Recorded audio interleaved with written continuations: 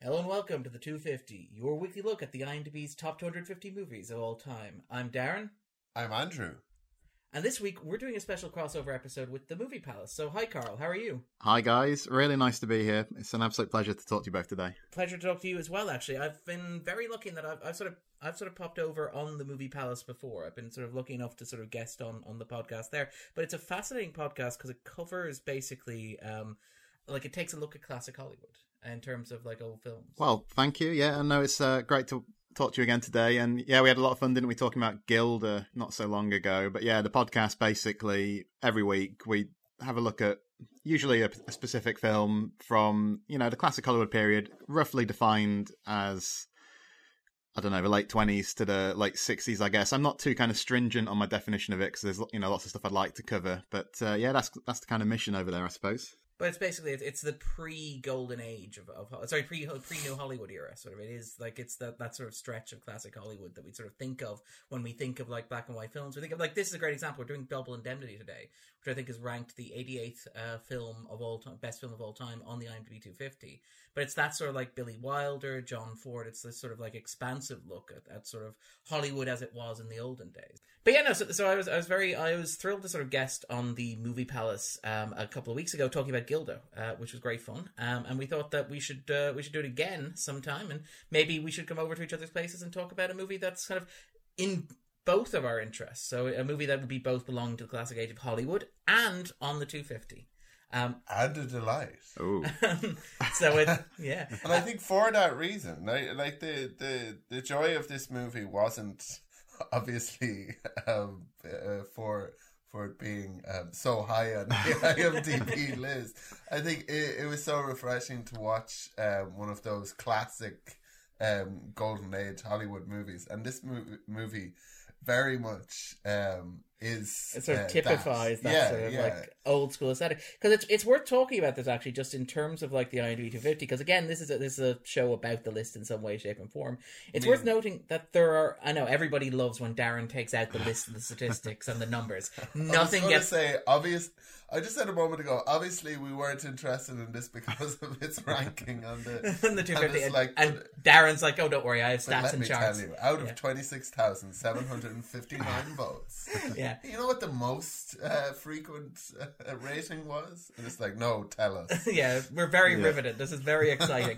But no, I just think one of the things that's interesting about the 250, we talked about this in the podcast before, is that it's a list that reflects a very certain like sensibility of movie going, a very certain sense of cinephilia, a very certain sort of like sense of being a movie fan, a very sort of like codified sense of what good movies are and what we define as the movies that are important. And it's worth noting that like a lot of those movies are geared towards like the 90s, as you might expect for a website that has a target audience of young men who would have came of age during the 90s. So do you want to take a guess and guess how many movies are on the list from the period of 1940 through to 1949? Right. Well, we discussed the 1930s, didn't we, on my podcast? And I believe the number was 7, was it? And so, yes, it was. So my guess would be for the 40s, but it goes up a bit. So I'm gonna plump for 15. Lower. 10? It's 11. It's 11 on there. There's 25 from the 50s, there's 16 from the 60s, and then it sort of gradually builds through the 70s to the modern day. So the 40s, that sort of golden age of Hollywood, is very much sort of underrepresented on a list of the top 250 movies ever made, which is kind of strange when you look at it, because obviously that's a period that dominates more sort of prestigious lists, like the AFI list, for example, the BFI list, if you want to pick other examples. But it's very much, it seems like when you get to the IMDb 250, there's very much a recency bias, a modernity bias in some ways. So it's kind of, it was very interesting for us, myself and Andrew, to watch the film and to sort of come and talk to it, because I think it's the first film we've covered from that period. We covered like The Third Man a little while. Sorry, we covered Touch of Evil a little while ago from the 50s. And I think we covered The General from the 20s. We did cover It's a Wonderful Life. Yes, we also did Mr. Smith. That's right. That's 1939. Oh yeah, 1939. But relatively speaking, we're 104, 105 episodes into the podcast, and we can count on one hand the number of movies we covered from before 1950. Which I'm happy with the amount we've done. Because the thing is that I find most of the movies in the cinema these days were released in 2018. So it's not often I get to see a movie from the 30s or 40s. This podcast that we have, I think, has resulted in us watching some. And while there could be more representation of it, it's kind of like it's just so democratic. That's I mean, you have to almost rejoice when you find that one of the kind of usual suspects hasn't popped up. I believe The Usual Suspects is one of the usual suspects. One of the usual suspects. Yeah. But that's the IMDb perspective. What about your own, Carl? What do you make of like? So, what is your impression of Double Indemnity? I mean, this is a film that's long been a favourite of mine, so it was actually quite an interesting challenge to kind of prepare for this, really, because I'd never really had to sort of sit down and think about why it's a favourite. You know, it's not a film I've ever like written about anywhere. Never podcasted about it before. Never really talked about it much generally, because, you know, one of the things with me is like a lot of my friends aren't really film fans, and if they are, they're not always kind of au fait with older stuff, you know. But no, I mean, I love this film for a lot of reasons, to be honest. I think that there was actually a line that jumped out at me this time, which I hadn't kind of picked up on before, but it kind of encapsulates why. It's later on when the character of Keyes, played by Edward G. Robinson, says about the crime, you know, it all fits together like a watch. And when I'm watching this film, it's like, you know, I just feel like I'm in the grip of storytellers who know exactly what they're doing. They're in complete control. And it contrasts quite nicely, I think, then, Darren, with the film you and I discussed previously, Gilda, where I don't feel there's that kind of level of finesse and control at play in that film. But here I really do.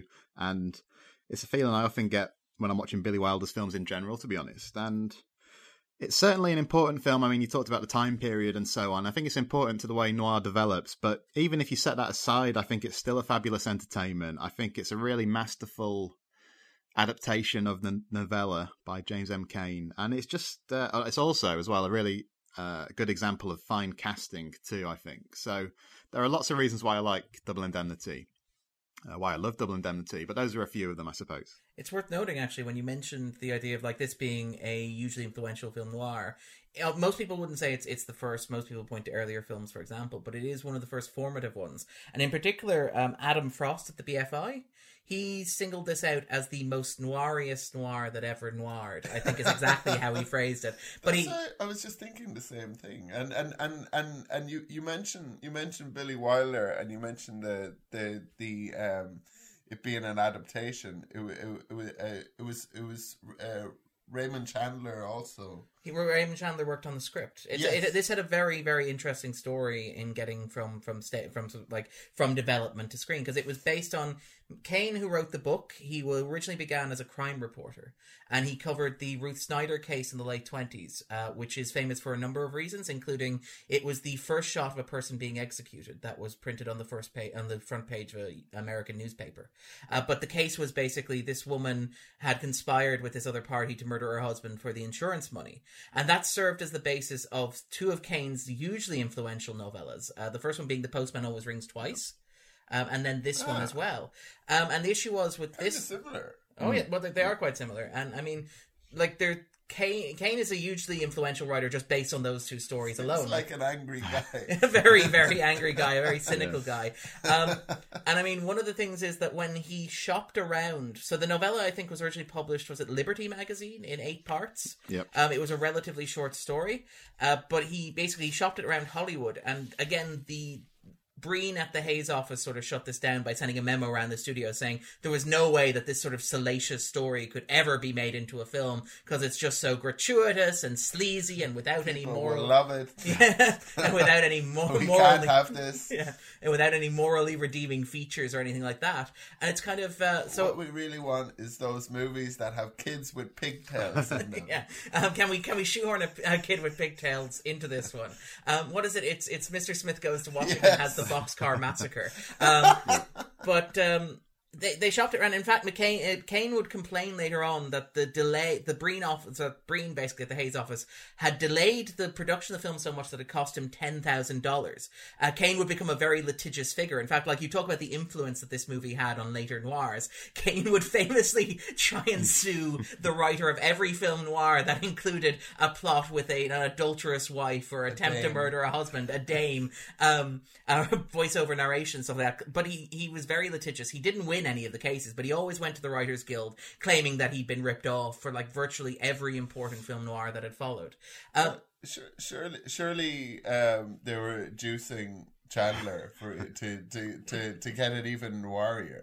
But yeah, but the story with Chandler is fantastic. I suspect you know some of this, Carl. The story between like the dynamic that existed between Chandler and Billy Wilder, which is apparently legendary in sort of Hollywood circles. Yeah, they had a bit of a tetchy relationship, is what I understand. Even down to I think Wilder turned up for work one day and Chandler had kind of submitted a memo to a producer or somebody kind of complaining about all of Wilder's kind of habits that kind of were kind of off-putting to Chandler, things like wearing his hat indoors and stuff like this.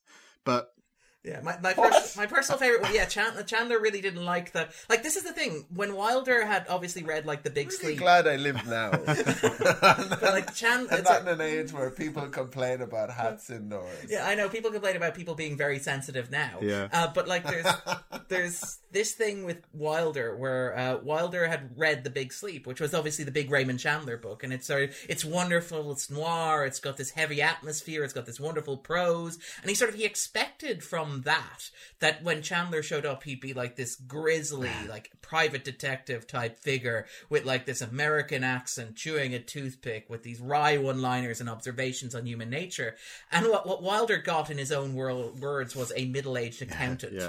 Well, that's what this movie needed in parts. Are certainly an actuary. I suppose But just on the differences, like the reason why Chandler complained about Wilder wearing his hat indoors was because Chandler claimed that it created an atmosphere where he was afraid that Wilder would leave. It created an atmosphere of uncertainty. He was never sure whether Wilder was going to leave the room or not because he was always wearing his hat. Chandler was apparently a very awkward person to work with. He famously showed up at this first studio meeting and said, I will write this under two conditions. First condition is you must pay me at least $700 to write this script. And the second condition is that I must have at least a week to write it. And the studio executives were like, okay, I think we can meet those conditions. Famously, when he did write it in a week, and then Wilder read it and apparently threw it across the room and basically insisted that they rewrite it together. Chandler famously struggled with alcoholism while writing. And in particular, like it's been argued that like after Wilder made this film, he made The Lost Weekend. Yes. Which apparently won, it like swept the Oscars in that year, and many have argued that it was like Scorsese winning for The Departed. It was like a retroactive Oscar, retroactive recognition for this film, which was nominated for 7 Oscars but won 0. But The Lost Weekend is a story of like alcoholism and depression and this sort of spiral of self-destruction. And Wilder has argued, and I guess it depends on how much you read the dynamic between like Chandler and Wilder as either mutual fascination or mutual hatred. But it was either Wilder basically delivering one gigantic screw you to Chandler in the form of like his next Oscar-winning movie, or more charitably, it was Wilder trying to understand Chandler, trying to get underneath his skin. Because like even within this film, there's copious amounts of alcohol consumption in there. There's a moment where it wouldn't be a 50s film noir, 40s film noir, without that. The thing you said about the hat reminded me of something in the movie where the president is chastising him for not wearing an overcoat, or for not wearing a blazer. Yeah. It's like he has a 3-piece suit with 2. There's another aspect to the Wilder Chandler relationship which I thought was interesting in the way Wilder told it anyway, which was that, you know, Wilder had quite an active romantic life apparently, so he's taking calls from various women during the day while they're trying to be, you know, while they're sat working on the script. And Chando, I think, was kind of a single man who didn't really have the same kind of attention. So I think Wilder kind of supposed there was a bit of jealousy between the two men. But I think that, whatever the tensions that were evident, their collaborative work on the film ultimately was superb. And another kind of fascinating wrinkle to that is that Chandler was apparently pretty contemptuous of James M. Cain. Wasn't really a fan of his writing at all. Even though there are some things that problematize this. I think there's one or two memos from Chandler to Cain and back, back and forth, where they're kind of a bit more pleasant with each other. But I think Chandler is on record as being, kind of looking down his nose at Cain's writing. And it sounds to me, from what I've read about the way Wilder and Chandler worked, that they thought really carefully about how you transfer Cain's dialogue to the screen. Because what they sort of discovered early on is, like, what works on the page just didn't really work so well when it was coming out of the mouths of actors, So I think one thing they managed to do really well is they kind of retain the harshness of the original story. But they sort of streamline, they make all these structural improvements, but they also inject, I think, the wit that I find, really something to cherish about this film. Yeah, that's one of the first things I thought when I was looking at the credits for this movie at the beginning. Because I knew nothing about this. That's generally where I come in, and it's generally where I leave a movie. But seeing Billy Wilder, based on my limited kind of knowledge of Billy Wilder movies, I was like, oh, this is going to be fun.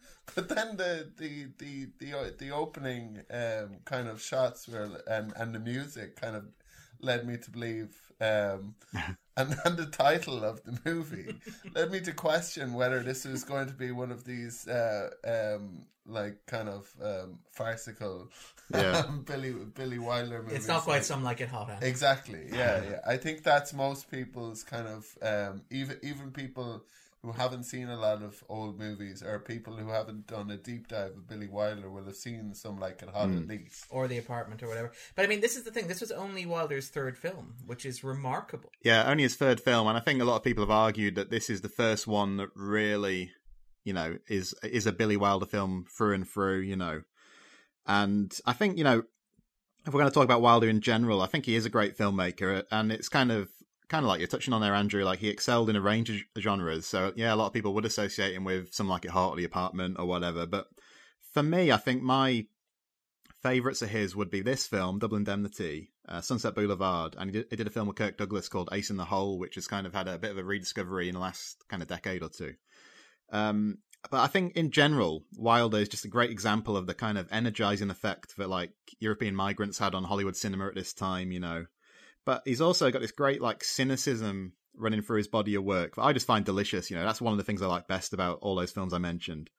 But he seems like he's kind of alive to the rhythms and, the cadences, like the particular cadences of like American English, in a way that maybe that's kind of his migrant status he's kind of bringing to bear on it. But, kind of dialogue that would seem cliched to other people. He just seems to kind of take it and run with it, I mean, I know he often worked with co-writers, like he'd work prolifically with a guy called Charles Brackett, obviously Chandler here, and then he's got a long-term collaborator after, IAL Diamond. But I still think, I think Wilder deserves a lot of credit for that too, to be honest. Oh yeah, there's definitely a lot in Wilder's work of the sort of like the outsider looking in at like American culture and stuff like that.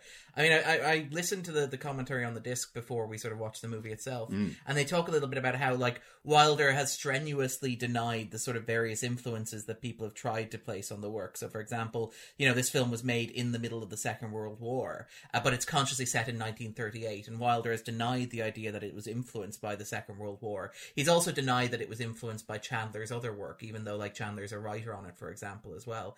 But there is this sense of like an outsider looking in, and you get it a lot. I think you're right when you point to like the immigration of European directors like to America in the 30s and 40s for obvious reasons, and the sort of like the outsider sort of looking in, because like when you watch Double Indemnity, it feels very much like it's almost like a sort of a stylized version of America. Like, I don't know. I wasn't alive in like 1938 where the film set, or 1943 when the film was made. I don't know if people used baby that frequently in conversation, or if like they talked about dames. It does come across a lot. Yeah. Like, I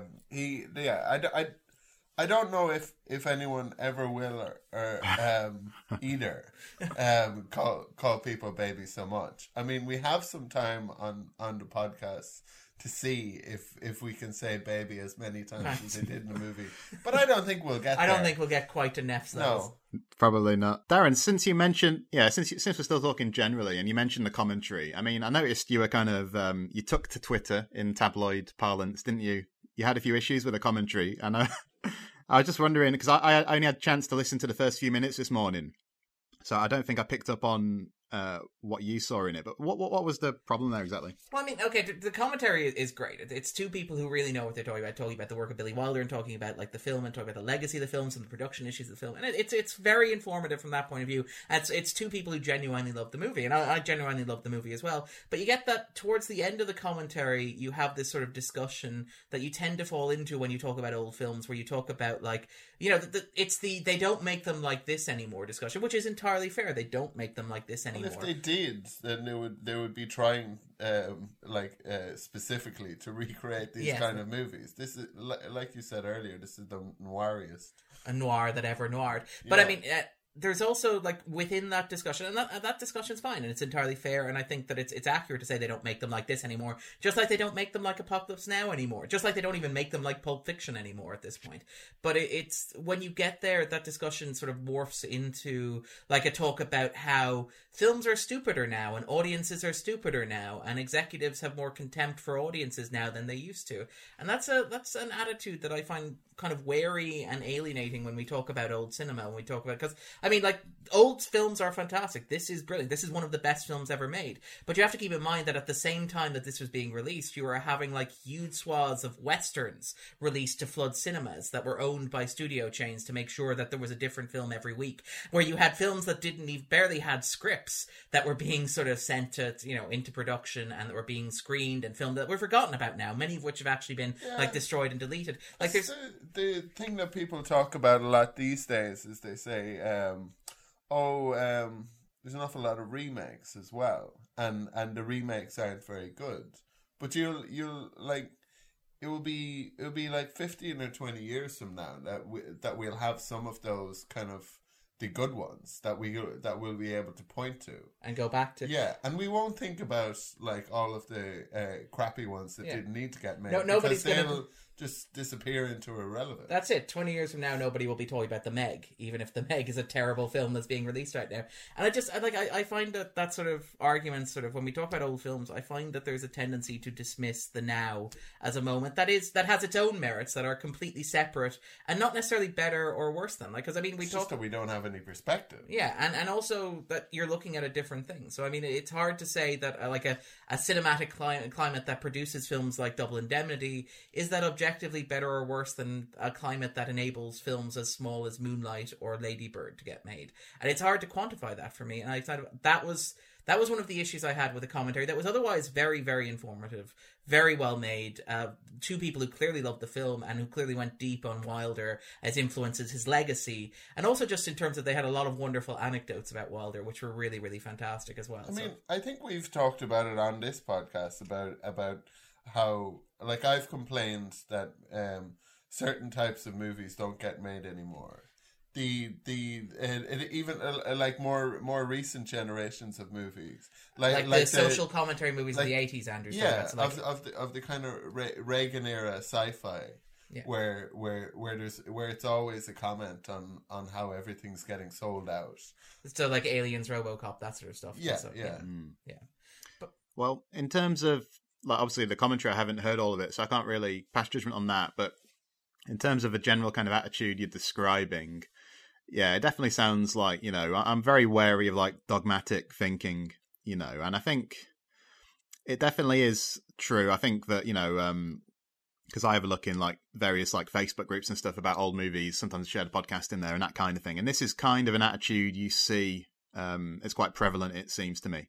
I think you also do get the kind of flip side of it too, but maybe it's not quite so widespread. Where, you know, maybe not everybody has as good a grasp on film history as you would like. You know, not just movie fans, but maybe reviewers possibly sometimes. And like I say, whenever you get beyond a personal preference for a certain aesthetic style or something like that into kind of rigid dogma, I think that's kind of regrettable, you know? Yeah, and the other thing I guess to say is that you can come at it the opposite way, and you can say, kind of, movies don't get made like this anymore, and isn't it good that they're not?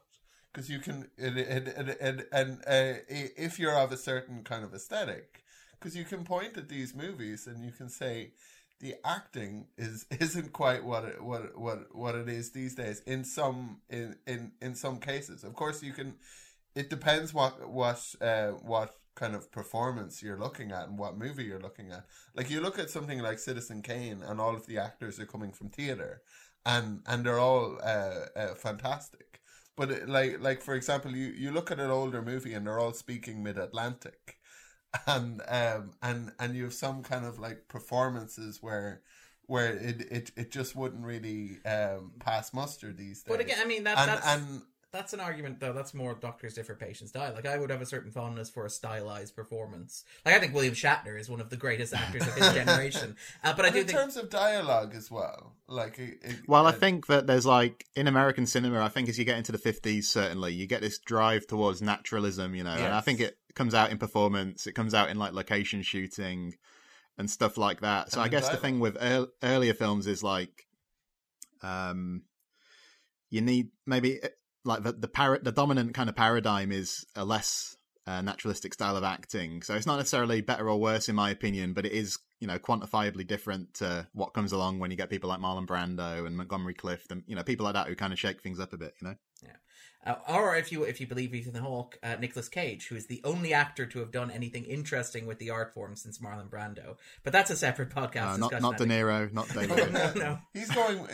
I think Nicolas Cage is going back to a more stylized, less naturalistic. Yeah. But it's funny you should mention like the idea of like the canon and the idea of sort of like, because I do think you have a very fair point in that a lot of people don't necessarily give older movies fair due. It's very hard to convince young people sometimes to watch movies that are in black and white that are stylized in these ways, that are even in 4.3 aspect ratio as opposed to 16.9.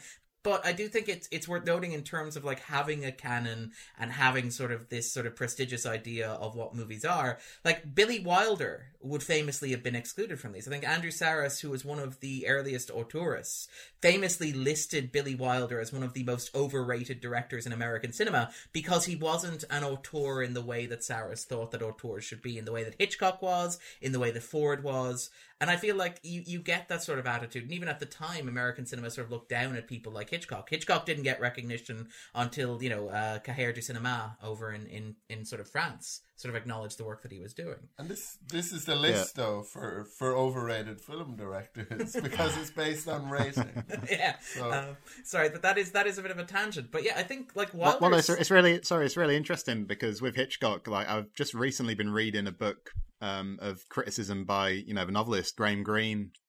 He was writing film criticism at the time. He was also writing stuff like Brighton Rock and stuff like that.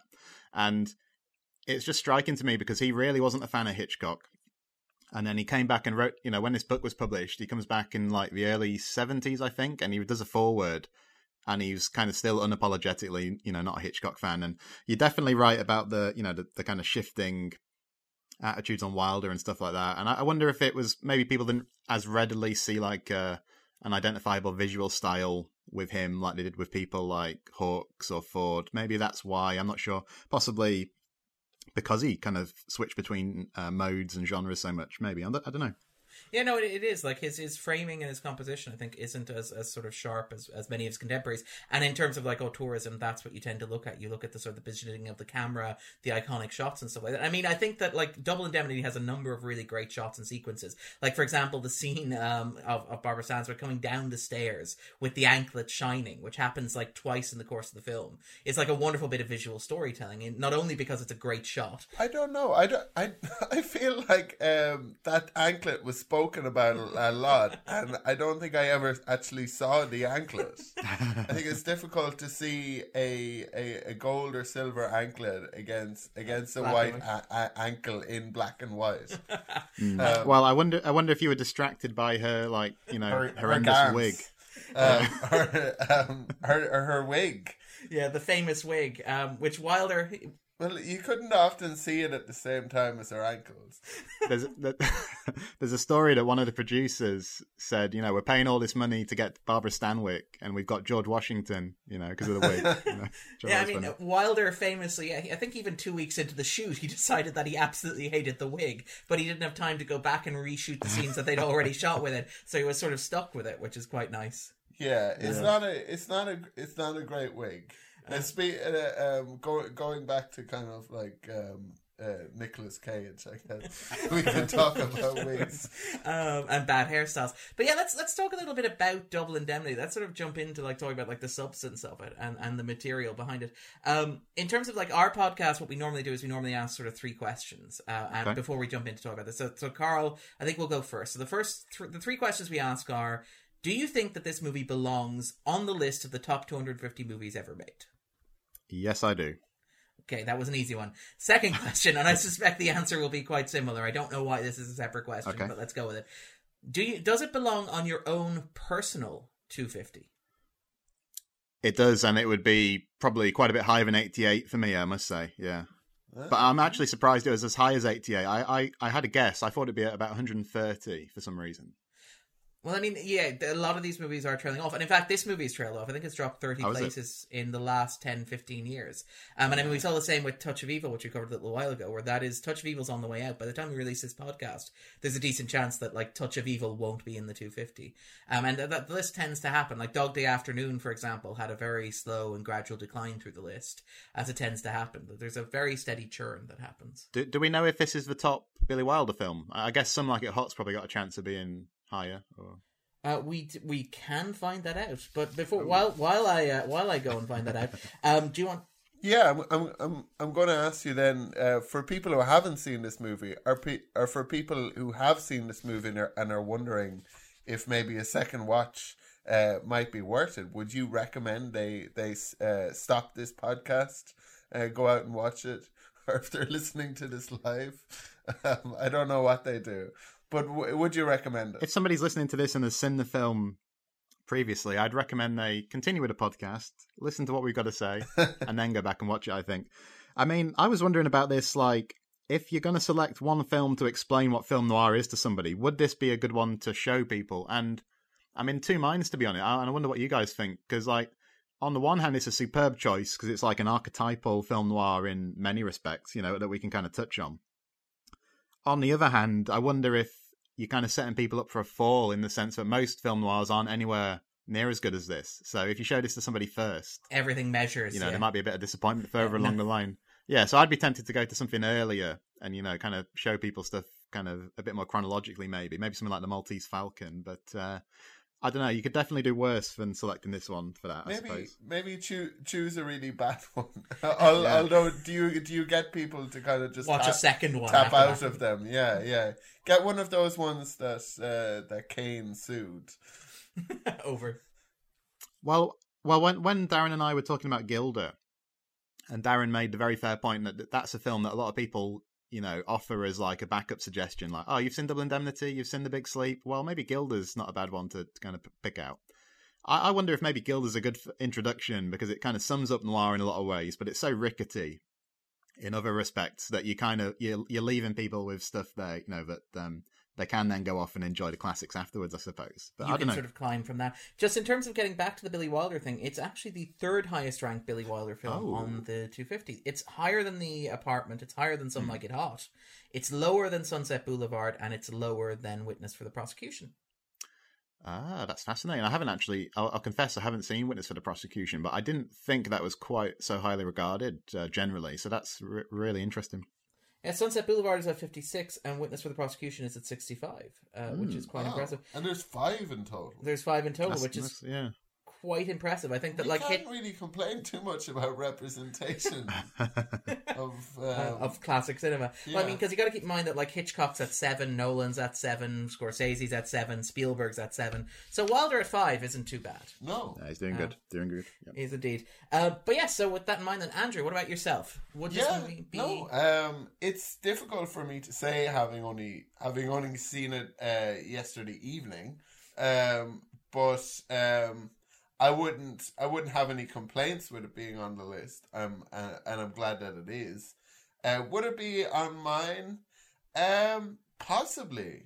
It possibly would. I mean, it's got lots of things I enjoy. Femme fatales, insurance salespeople, Office politics, actuaries, bureaucracy.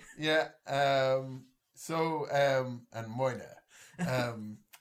Although, yeah, it's not just the rates that are Moida. Sorry.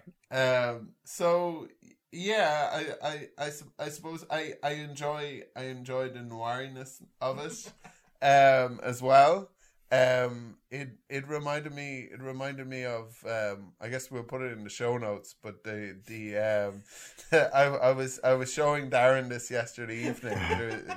We paused the film so that we could enjoy. Yeah, there was a podcast called Mike Detective, which kind of like made fun of the whole kind of film noir sort of the genre style, yeah, like a PI kind of like akin to Chinatown, but very kind of Chandlery.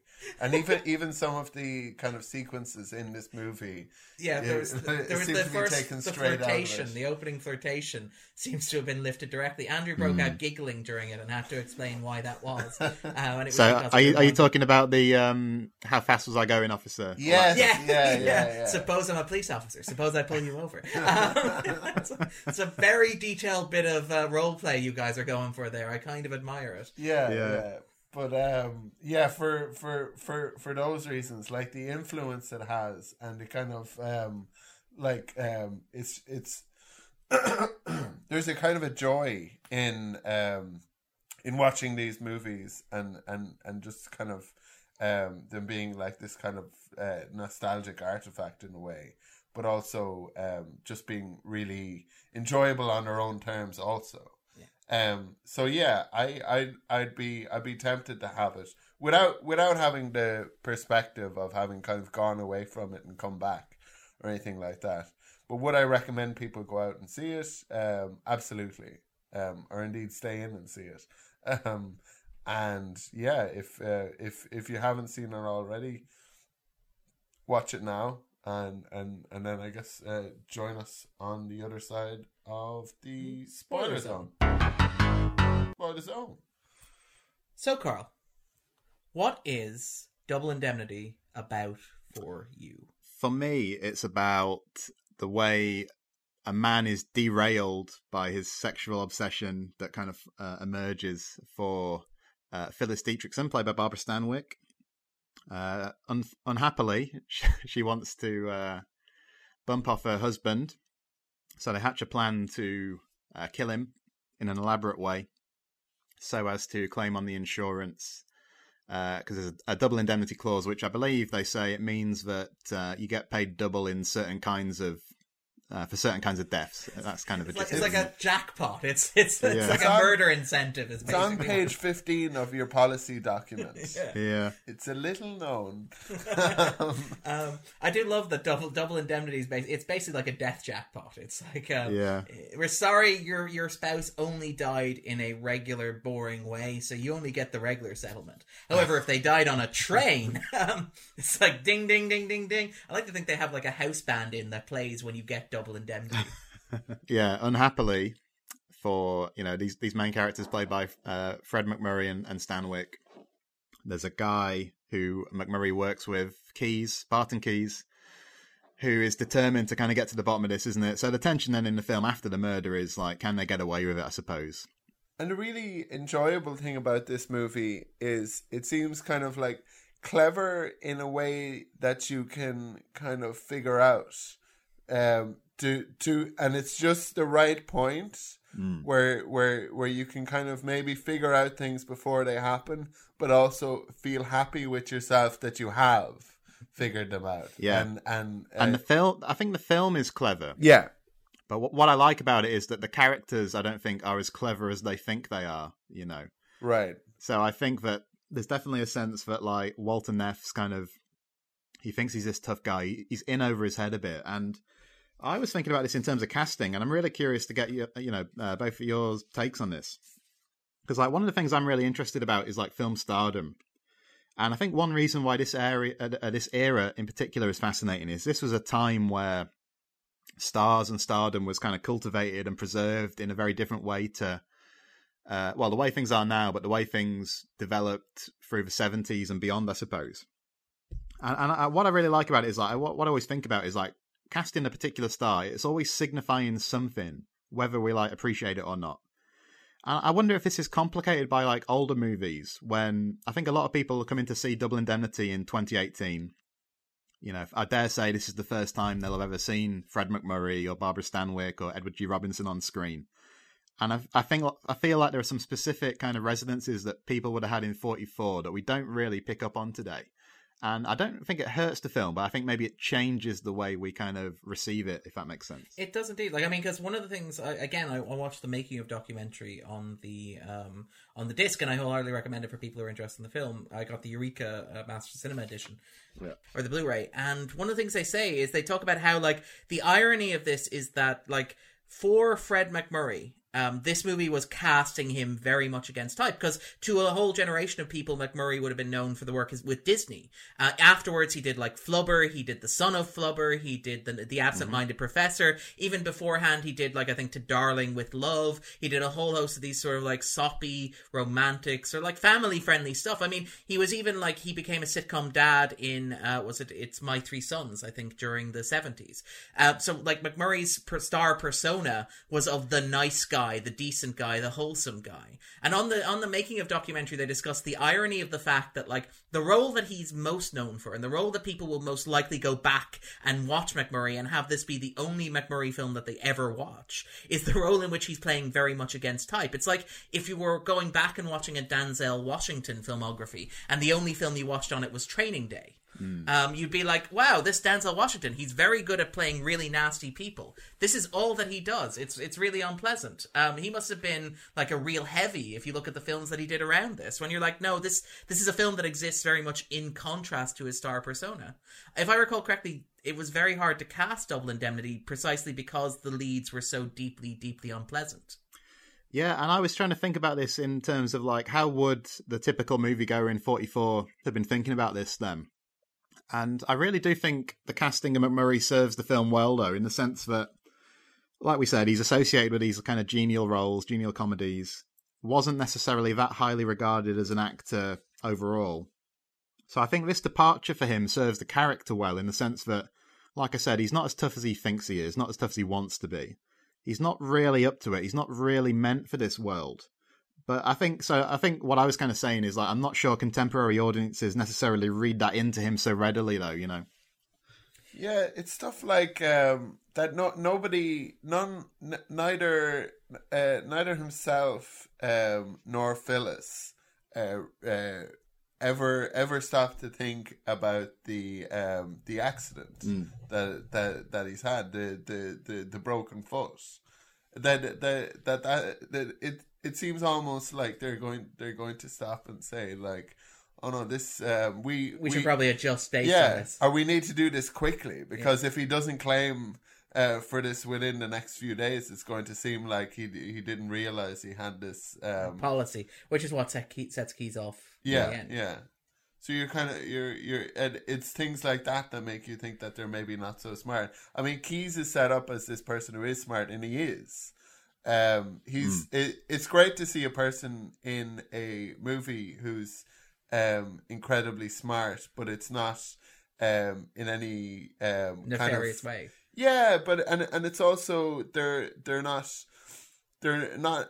alienating themselves by being smart. In fact, they're admired for their intelligence. For their intelligence. Before we talk about Keys, can we go back to talk about Neff there just for a second? Because one of the things I find interesting, and it's sort of, Carl, when we were talking about like the premise of the film earlier on, you were suggesting how Neff was led astray. One of the things that I find really interesting about Double Indemnity is how it it kind of fits with this sort of, there's a subgenre of like particular stories, and it's a very American sort of subgenre, but it's basically like the most boring serial killer subgenre of storytelling, where like you have this idea of a relatively normal guy who's very plain, very pleasant, he's very boring, he works a very boring job. I mean, here Neff even categorized himself as unmarried with no visible scars, as if to say, I'm like the factory model of an American male aged between 30 and 40. I'm the most boring and plain guy you can imagine. And there's a sense that runs through the film, which we really identified with, Darren. Yeah, I mean, both of us really. But like, because it's been argued that like the one of the big differences between Double Indemnity and other film noirs is that the femme fatale, like in most cases, the man is a victim of the woman, or that's the sort of stereotype of the film noir, is that the man is tempted by the woman and commits an act and is therefore doomed by it. But one of the interesting dynamics, and I think it came up in one of the listeners' sort of questions, because you suggested sort of listener feedback on this, is the idea that Neff himself he kind of wants to do this anyway. Neff is kind of drawn to the idea of like becoming a killer, and it's like this isn't this isn't something that fundamentally changes him. It's a catalyst in the sense that we use catalyst in like a chemical sense. It just accelerates a change that he was always going to make, because he talks about like when he's recording his confession, he's like, so we just sat there. She started crying softly like the rain on the window, and we didn't say anything. Maybe she had stopped thinking about it, but I hadn't. I couldn't, because it was all tied up with something I'd been thinking about for years. Since long before I ever ran into Phyllis Dietrichson. Because, you know how it is, Keys. In this business, you can't sleep or try to figure out all the tricks they could pull on you. You're like the guy behind the roulette wheel, watching the customers to make sure they don't crook the house. And then one night you get to thinking how you could crook the house yourself. And do it smart. Because you got that wheel right under your hands.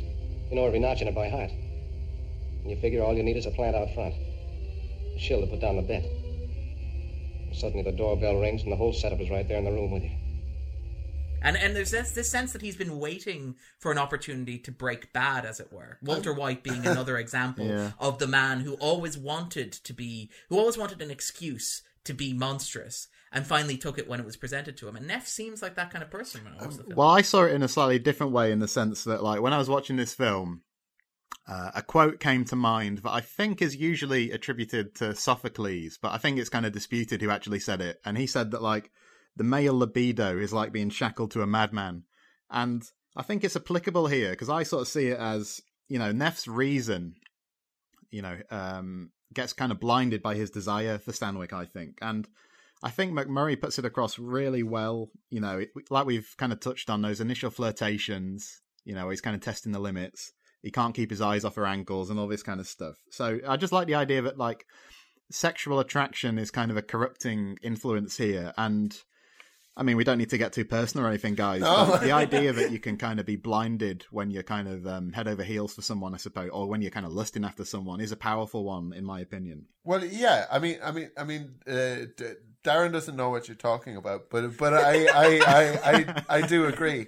We're talking about getting too personal here, but anyway. And as well, I think it's interesting, because I think it's subtly suggesting that he's lusting after this woman, and that they seem to finally consummate on the sofa. And there's perhaps a suggestion that maybe it wasn't all he had expected it to be, because afterwards there are reasons in the story why he doesn't want to spend any time with her. But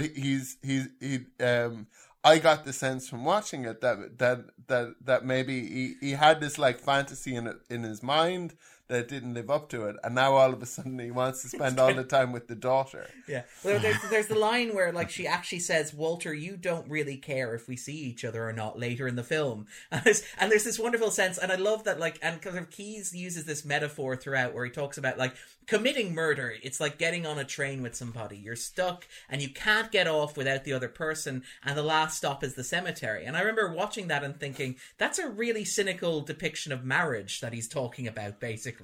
It's like, you know, it's like you're now stuck with this person for life, basically. You're in a sexless carriage. You don't know where it's going. Well, in terms of their physical relationship, that's a really interesting take, and I hadn't really thought of it in those terms. But I think you're definitely right. There's the suggestion, I think, that they've consummated the relationship there because it comes back from the voiceover, doesn't it? And he's reclining on the sofa smoking, she's fixing a lipstick, and so on. So I think that's definitely the suggestion that they've kind of had sex. I was thinking about this in terms of an issue Darren raised when we were chatting before about Gilda, where I think, if I'm not kind of butchering what you said, Darren, you were sort of saying, because of the Hayes office and all that kind of thing, often these films can't really be about what they're really about. And I was wondering about how this applies to Double Indemnity. And I think in a funny sort of way, I think the relatively chaste presentation of those two kind of serves the story quite well, in the sense that I sort of saw him as being still on the hook, but he wants a bit more from Phyllis, but they can't really be together for various reasons. And I think the fact they're not constantly together in too explicit a way actually serves proceedings quite well here. But I'm curious what you thought. I'd be more of a sense that I think that and again, I don't want to be too complaining. We're going to get to talk about the end when we talk about the end. I think the constraints of 1940s cinema were most obvious in the ending of the film, which we'll talk about when we get there. Yeah. I actually like the sexless quality of the movie, because everybody knows sex was invented in the 1950s, but the sexless quality of the movie kind of works well for me because it makes it seem like Neff is less interest. I never really bought into Neff being entirely invested in the sex. I never believed that Neff is sort of lusting in a real tangible way. And yet Carl and I did. Which is very strange. I see this more as Neff having a dirty weekend, or it's okay, I'm gonna break all the rules. I'm gonna go out there, I'm gonna break bad, I'm gonna do everything that society expects me not to do. And adultery is just one of the things on the checklist that includes murder and insurance fraud. That's entirely not the case. Okay. This is coming, I think it's coming from your perspective, Darren, who's been well behaved for all of his life. And just one day dreams of getting away with massive insurance fraud. That's almost the more arousing thing. The vicarious thrill of outwitting my co-workers. Darren and I both work for a cautiously undisclosed financial services company. Yeah. We spend our time thinking about the ways that we could crook the roulette wheel, so to speak. I think some of what we're talking about is probably a function of the fact that there's this constant dancing around the production code, of course. Yeah. I think the only reason Double Indemnity could have been made at this point, even a few years earlier it would have been tricky, is that I think there'd been a very, very slight kind of liberalisation in the kind of interpretation of the code in the early 40s. And then all of a sudden, adapting something like Double Indemnity becomes more of a real prospect, So I think that's tying into it. I also think there's a kind of a sense that the real love story here, you mentioned the character of Lola, but we shouldn't forget the character of Keyes, really. The male relationship between Neff and Keyes is kind of integral too, isn't it? It is. Absolutely. And they're the characters who say "I love you" to one another. Now, yeah. And I don't think... Which is great. Yeah. I don't think it's explicitly... I don't think it's as coded homoerotically as we talked about Gilda. No. Gilda is one of the great gay love stories of the code era, in that it's very much a story about two men who are happy until a woman shows up. I think it's that article from The Onion where it's clarifying that Bert and Ernie from Sesame Street weren't gay. They were pansexual perverts who would do anything to get themselves off, not just not any particular kind of inclination or orientation or description or identity. Yeah, they Yeah, I definitely agree with Darren. I was thinking, should I come on the podcast and try and kind of make this case that there is this homoerotic are these overtones in their pairing? I don't think there are, but you can read it. There's they put cigarettes in each other's mouths and light them.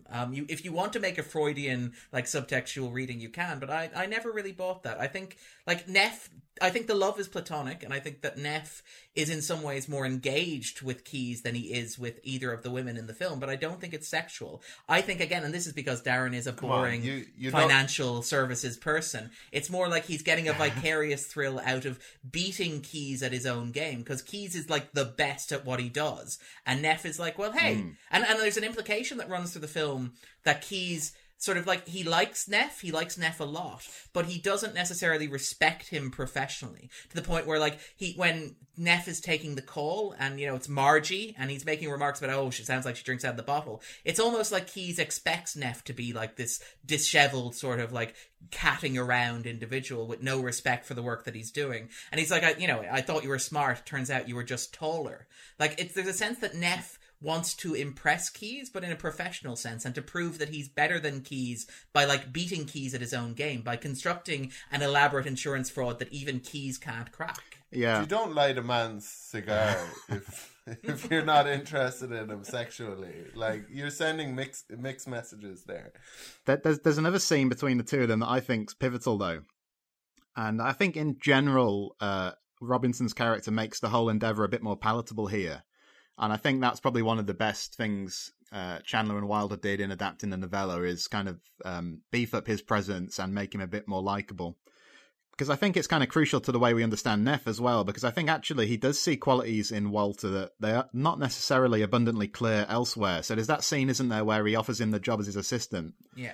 And he's kind of offering him a way out, really. That could have been a nice jumping off point for Neff and not get any further embroiled in the whole thing. But he's offering him kind of domesticity, really. He's kind of like the stability and safety of an office job. He persuasively makes the case, I think, that, okay, it's an assistant role, but it's not menial. It'd be worthwhile.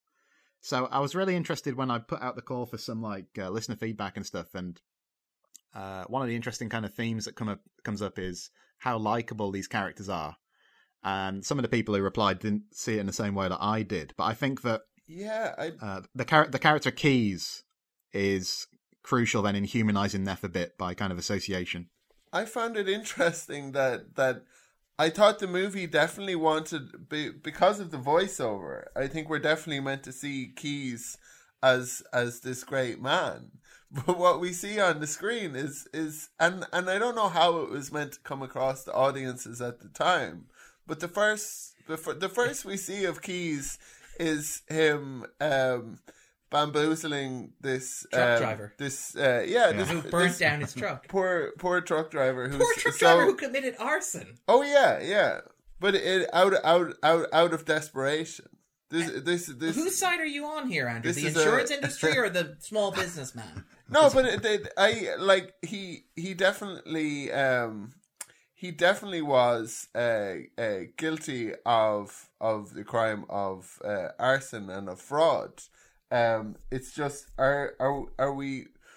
we're meant to kind of associate with Keyes, who's beating this person who tried to cheat the system, but it's this poor ignorant truck driver whose life has been kind of like ruined, and who has this simple kind of idea. Is just like, I need my money. I burnt my truck, so I get the money now. Yeah, no, you're right. I think it's definitely important. I felt like it was a good thing that the film established that Keyes is A, he's hyper competent, and B, he's kind of ruthless. So I think then when he's kind of fishing around into the double indemnity investigation, yeah, we know that they're up against a formidable adversary. But I think like we touched on the casting, and again, it's. Edward G. Robinson, somebody made his name as a tough guy figure in like gangster films, something like Little Caesar, people would have known him from, And I think he's great because he's kind of crotchety, he's formidable.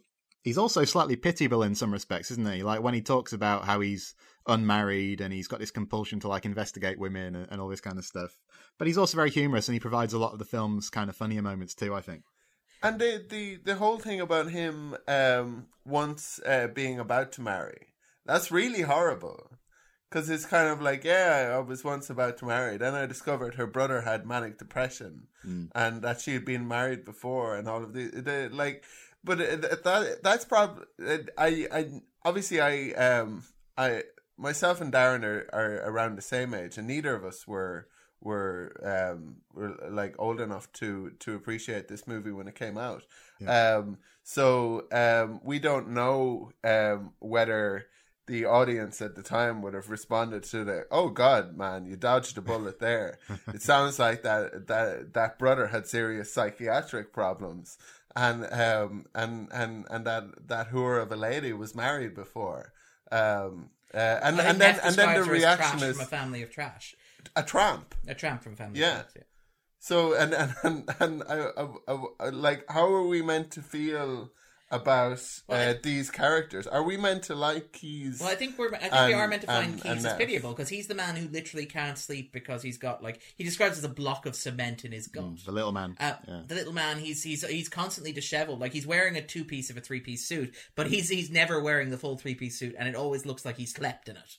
And he's very obsessed about what he's doing. He has no life outside of work. We can't really criticize Keyes for his dress, living in the 21st century. Where nobody wears waistcoats anymore. But the interesting thing about Keyes, or one of the interesting things about Keyes, is when you read a lot of the commentary on the film, and particularly from people who've watched the films and who've interviewed Wilder, is that they see Keyes very much as an authorial insert for Wilder, in that he's short, he's a little stocky, he's got the same build, he's got the same mannerisms, he's very fond of cutting remarks. He's the character who, like, comes in and reminds the audience that, like, as much fun as we're having with Neff, as much, like, you know, as great as it is to break bad, it's like, yeah, this is not a good thing, and these people should probably face consequences for it. He also has some of the funnier lines. Oh yeah, no. Like, Wilder was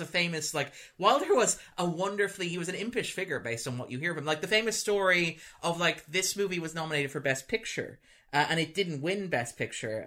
That went to, if I remember correctly, just give me a second. If you remember correctly, Darren says, as he's scrolling through his phone surreptitiously, it's like, let me search the recesses of my mind palace. But Going My Way won the Best Picture Oscar that year, where Wilder famously stuck his foot out into the aisle to trip up the director of Going My Way when he was on his way to collect the Oscar. And I knew that Andrew would laugh at that image.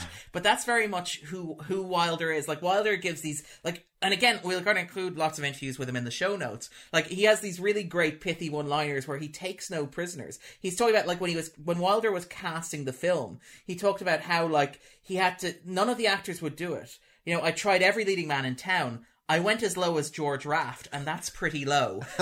Take that, George Raft. And he proceeds to tell this story about, and it's an utterly gutting story about how Raft completely didn't understand the script that had been given to him, in, like, a really mocking sort of look at this moron sort of way that he tells it. Where, like, he's like, I'm halfway through the script, and where comes the lapel? And I've said to him, the lapel? And he said, you know what I mean. When does he show that he's an FBI man? The lapel. And Wilder says, there's no lapel. And Raft goes, I'm a murderer? And Wilder's like, yes, that is the script that you are reading. And apparently Raft just didn't get it. Yeah, it feels like I get this impression that Hollywood was full of these, like, specific kind of blank morons in that age, because it like it was only like in the 70s where you were like where I'm sure the studios, some of the older studio heads were like, so do we have like a kind of like a Robert Mitchum sort of guy to put in this movie, because I hear you've been talking about putting Jews and Italians in, and it's like, we are, and it's like, yeah, but how are the audience going to associate with them if they're not 6'4" and like look like a, you know, the kind of like a rectangle of scotch and cigarettes. It's interesting actually going back and watching these movies, because you see these characters in them, these kind of and sometimes it works well in a movie where somebody comes across as a sort of like a simple big fool who everything has fallen into place for, in life, because it's looking back at kind of that age, it almost seems like, well, if you come from a good family and are a big tall white man, then everything's good for you. Like President Norton, Mr. Norton in this. Like it's not a good performance, but it is a great performance, because like what we're meant to get from him is that he's this kind of like completely incompetent, like bumbling buffoon. Yeah, but also very kind of he thinks it's very important that people hear what he has to say. So the actual performance maybe works quite well. But and this kind of like what you said about Wilder reminds me of it, because I'm sure Wilder spoke to a lot of those sorts of actors, and you see the forward and back in that scene between Keyes and Norton, where Norton is like, Keyes, what was his name? And Keyes is like, Jackson, I believe it still is. Sort of pithy one-liners. Well, I mean, can we go back to like this idea of like how likable these various characters are? Because like I said, I was a bit struck with the feedback I got. Like, it seemed like a couple of the listeners felt these protagonists were more likable than I did. And I was thinking about why that might be. Because obviously they're murderers. And what I was thinking is this, that, you know, if the three of us were sat here discussing like Peeping Tom or Henry, Portrait of a Serial Killer, I don't think we'd have many emailers saying, oh, you know, such a likable guy or anything like that. Well, but I suppose here, because you've got established stars, you know, because there's this level of wit, I suppose it's like the different ways cinema can signify things are kind of coming together to, yeah, I guess they're bad people, they're doing bad things, but it's not unenjoyable to spend time in their company, I suppose. And I mean, if you made it today, you'd have George Clooney. I don't know, I just thought that was an interesting idea that I don't think anyone who emailed in was kind of rooting for these people necessarily, but, you know, maybe they're not as reprehensible to watch as maybe you'd think at first glance. But I think Darren said there that if you were making it these days, you'd have George Clooney. But I think it would be George Clooney and maybe Burn After Reading, who would because it like you have his inner monologue, and he's saying so I like went to the office. I tried to get on with things, tried to have my sharpened pencils, but I couldn't just forget about this dame. I went to a drive-in and had a beer. I followed that by some bowling, and you're kind of struck. Like, how could I hate this person? He's just kind of He seems like an idiot or a naive character in some ways. He's so blank and so boring, which is why I think there is that aspect of Breaking Bad to it, in the sense that like this is a guy who's going back to this because it's a nice way to negate any sexuality that he has. But but I think there is an aspect of this. This is a guy who like bowls, a guy who like, you know, who does all the regular stuff. And it's interesting because like, I mean, when I see that scene of him bowling, it's a reminder of how important bowling was in American life back in the middle 20th century. I remember, is it Bowling Alone? Is the book that was written basically about the collapse of like American like community and sociality and stuff like that. It's the point at which like bowling leagues became a lot less common in the United States around the time that you know, sort of you started seeing people less engaged socially and stuff like that. So it's kind of interesting that Neff is presented as a man in 1938 when the film is set as somebody who basically bowls alone, and sort of how isolated he is. I love as well that this is during the working day, and there's a lot of It's a funny thing because we can't even look back at this movie and think, oh my God, they're drinking and driving. Because every American movie you see, they're drink driving. And it's almost not an issue. But the fact that there was a drive-in beer maybe struck us as a bit odd. Well, I was thinking of the film's use of LA as a setting in relation to this, you know, and I think that you get the sense that comes through. Maybe they could have made more of it, I don't know, but you get the suggestion of like urban alienation, don't you, I think, in that, like you said, Neff frequents places like a bowling alley or a drive-in, you know, all these places where you can be alone, but simultaneously you're kind of in and around people too. So, I don't know, I guess I kind of felt that you had this juxtaposition of, you know, it used LA in a fascinating way because you had these like sun-dappled exteriors, you know, and then you had these interior settings like inside the house, which were in their own way quite gloomy, and I felt the kind of the blend of settings came together to work really well here. And it was very LA as well because of like all of the scenes in the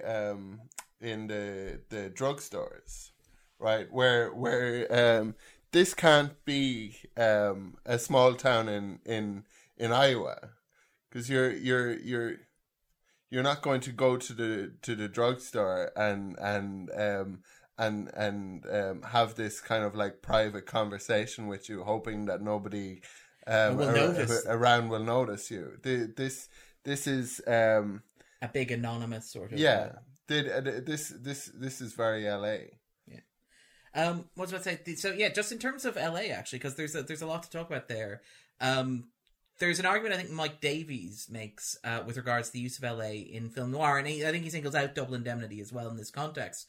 Because the thing about LA as opposed to other American cities is it didn't have a really distinctive identity, particularly in the 30s or 40s. It was this mesh of sort of vaguely European styles, and it was largely populated by immigrants, and particularly like the artistic classes, the directors and stuff like that. As we mentioned, like Billy Wilder was an immigrant from Austria. He moved over. I think his mother died in Auschwitz, which is really depressing, and the chronology of when he found out about that, nobody really knows.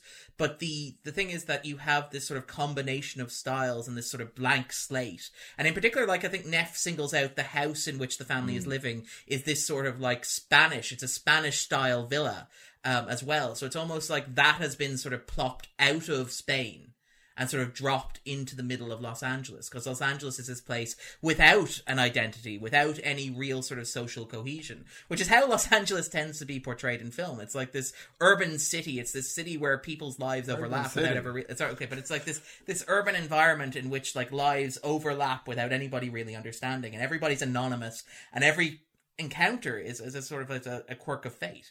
I mean, I kind of want to talk a little bit about like the use of class, and particularly the focus on capitalism in the film itself, because like one of the things about Neff is a door-to-door salesman in a way, and it's suggested that he's always been a door-to-door salesman. He implies that he was selling Hoovers, I think, before he was selling insurance as well, so he has this sort of like transient quality to him.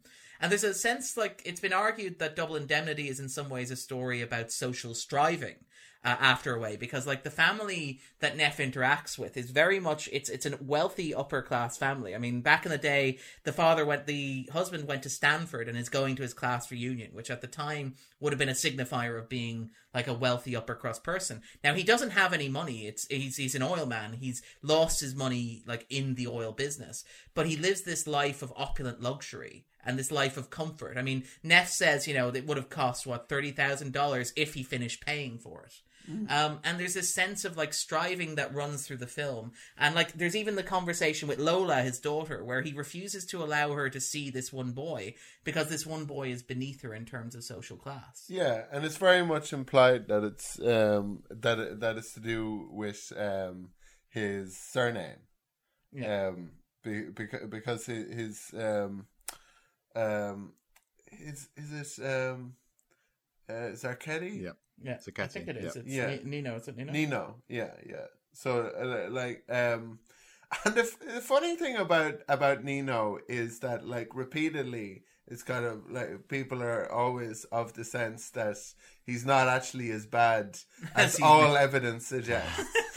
Yeah, I mean, this is one of my issues with the ending. If we're going to talk about Nino, we're going to talk about the ending, where it's like it's heavily implied that he's just about ready to be complicit with murder. But it's okay because a man in the bushes gave him a nickel and told him to ring his sweetheart. And as a result, everything will be perfectly fine for him, which I find vaguely disconcerting. And that's kind of like when we talk about the influence of the code, that's the sort of weird, clear-cut morality ending that makes me a little bit awkward and uncomfortable. It doesn't fit with anything that came before. Yeah.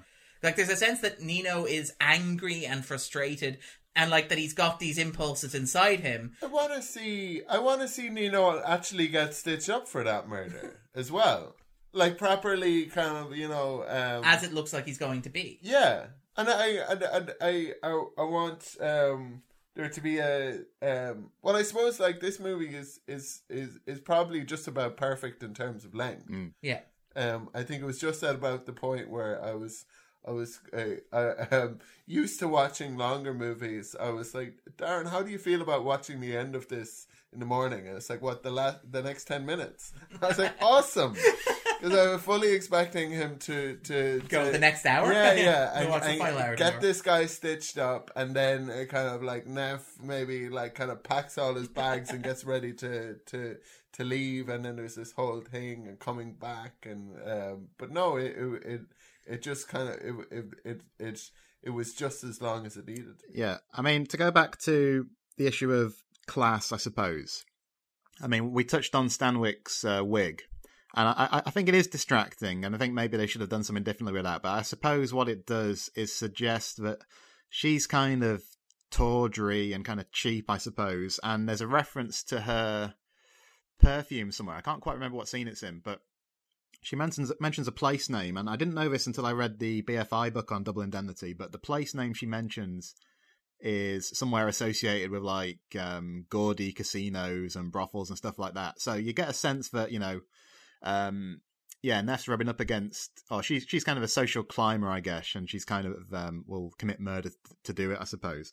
I mean, in terms of the code, what you were talking about there, Darren, I think you're right. You know, I think that this is definitely an issue with a lot of films of this time, that they have these unconvincing endings.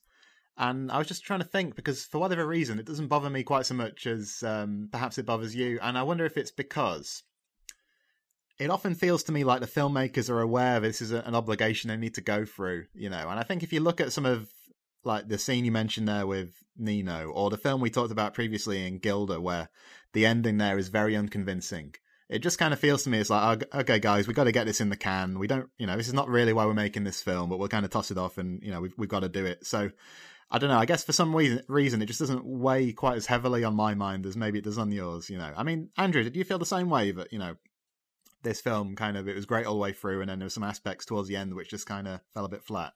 Yeah, a little bit. I didn't want the I agree with Darren in that scene where Neff is in the bushes. I thought go Kohler with this nickel. You kids live happily ever after, despite your obvious anger issues and social anxiety. I'm sure nothing bad will come of this. Yeah, I wanted to see Neff escape, and for the police to kind of like come down on Nino, and for him to be like, "I'm innocent, you bastards," and all of that sort of drama, and for that to be the point at which Neff kind of like feels kind of like a tinge of kind of guilt. But then again, like, I don't understand how once more why we associate with Nino, because I was fully thinking that okay, this is setting up for the stuck up dad doesn't approve of Nino, but he's wrong because he doesn't see what the goodness inside him. Yeah, he can't see past. And then I thought, when we actually see this character, he in spite of maybe like putting up a tough exterior, he's actually quite a nice guy, and it's obvious that he cares a lot for her. No, there's a really great bit where Neff is driving, and in voiceover says, "I'm pretty sure I got a wrong read on him," and like the audience is sitting there going, "We got the same read, and we're not entirely convinced." Yeah, it's strange because Nino doesn't work in so many different ways, because he doesn't work in terms of like different endings for the movie. The one that I just articulated, where Neff goes away and Nino gets stitched up, it doesn't work in the sense of motivating any guilt in Neff, because he's probably saved Lola from an abusive marriage. Exactly, but all that Neff has seen, like from our perspective as the audience, is that he's probably not great anyway. So like, if I were going to stitch someone up, why not let it be Nino? And now I can see how Lola's doing, because that seems exactly what Neff would do. Yeah, I definitely feel like that the above the line performers here are all superb. I feel like if there's a weakness to the film, perhaps it's that some of the other performers are not quite of the same caliber, you know. And I definitely think that would apply to the chap playing Nino. I mean, we were talking about Freudian aspects of the relationship between Neff and Keyes, weren't we? But you could also maybe train that lens on the relationship between Neff and Lola, couldn't you? Because I suppose one of the things that is good about his character is when we first see him interact with her, he's got this kind of paternal approach to her, which is fairly nice. But then if you think about the way the film unfolds, he kind of sleeps with her mother, or a stepmother.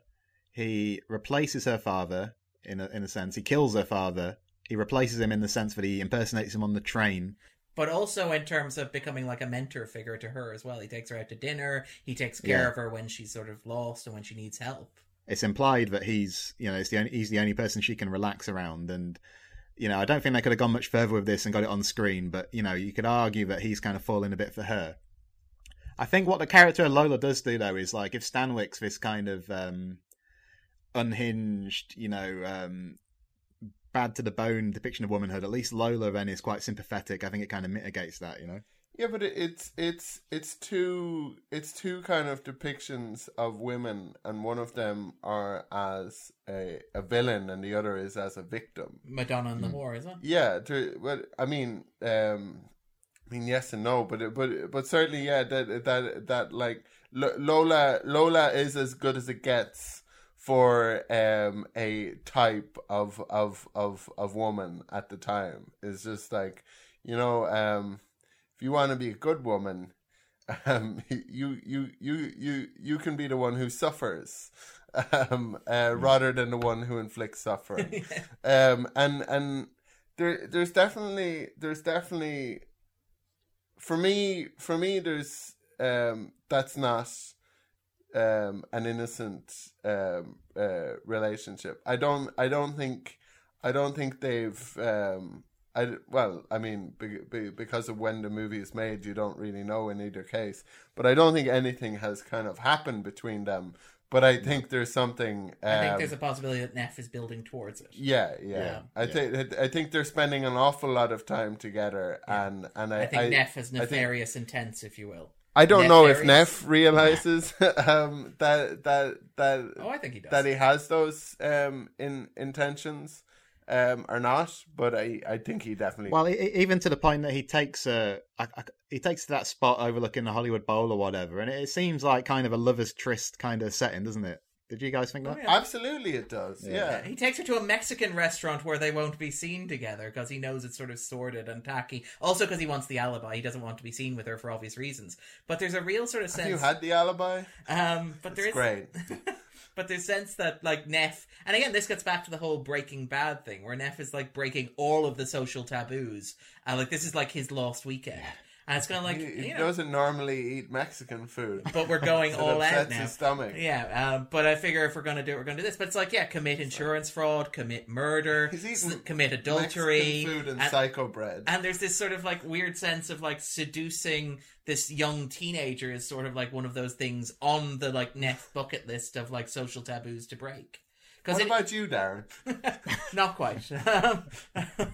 But yeah, just to go back to, like, this discussion of class, because class is a big part of this, is that, like, there's a sense that runs through this, and again, I think this is because Wilder is an outsider, and I think Chandler as well was an Englishman as well, so maybe that filters through some of his writing as well. But there's this intense focus on capitalism within the film. There's this intense focus on the idea of money and capital and measuring, in particular, like, Double Indemnity is literally measuring the worth of a life in terms of money. But there's this excellent line, like, all of the investigation, the police are not a force. How else would you measure it? But the like, law enforcement and government are not a force in Double Indemnity at all. There's, like, I don't think you even see, like, a proper police officer on screen inquiring about the death or, you know, sort of investigating the death. There's a wonderful conversation where, like, Neff and Keyes are talking about the death of the husband. And Neff is asking, what did the police figure? And Keyes says that he got tangled up in his crutches and fell off the train. They're satisfied. It's not their dough. And there's a sense that the only reason that Neff gets caught is not because he murdered somebody. He would have got away with just murdering somebody. If there had been no insurance policy, if there had been no money involved, if it had just been some guy who fell off a train, you know, who he'd murdered, it would be absolutely fine. Oh, yeah. But it's because of the money that this becomes a thing that's investigated and looked at and deemed worthy of interrogation. Because the police are dealing with figures as well. They don't want a whole spate of unsolved crimes where they're like, oh, it does look like this was an accident, but let's investigate this further. It's like, looks like an accident, probably was an accident. Let's clear this one off. It's done. Then they don't have to kind of investigate a murder.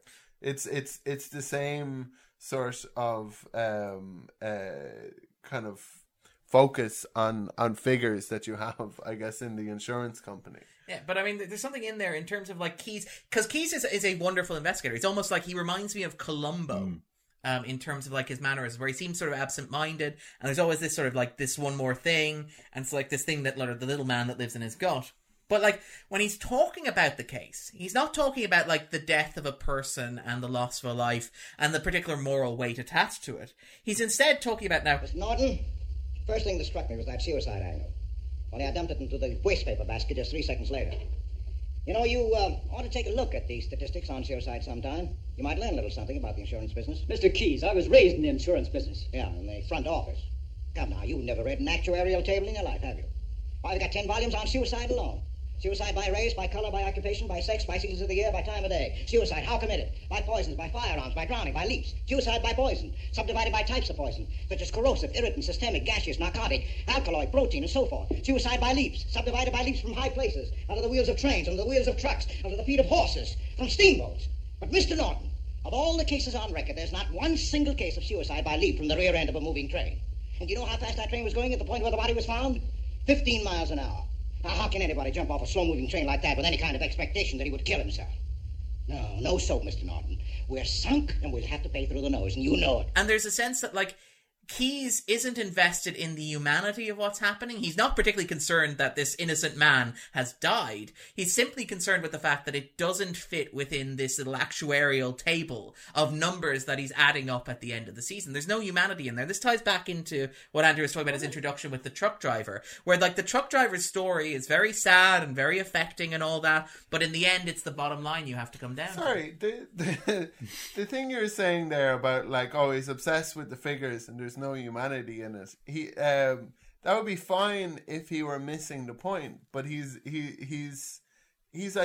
identified exactly what's happened using his methods. He has understood humans better than somebody would if they were like, oh my god, your poor husband had an accident. I'm so sorry. Of course, we're going to pay out. But he understood what happened because he stripped the humanity out, which is a very cynical outlook on this. Like, I think that there's a cynicism about like the American capitalist system in Double Indemnity, where the only reason a murder gets exposed is because somebody's going to have to pay for it. Yeah, and that seems like a very Wilder idea to me. I mean, I know you mentioned the notion that Keyes is a Wilder surrogate, but there's a real bleakness, I think, that runs through Wilder's films. I mean, if you look at something like, I don't know if you guys will have seen it. It's a film called Ace in the Hole with Kirk Douglas, which he made a few years later. I haven't actually seen it. I've heard great things. Yeah, it didn't really go down well at the time, and I think it's just because it's so kind of cynical in its view of humanity and human behaviour. I think that's very much playing into the characterization of Keyes that you talked about there.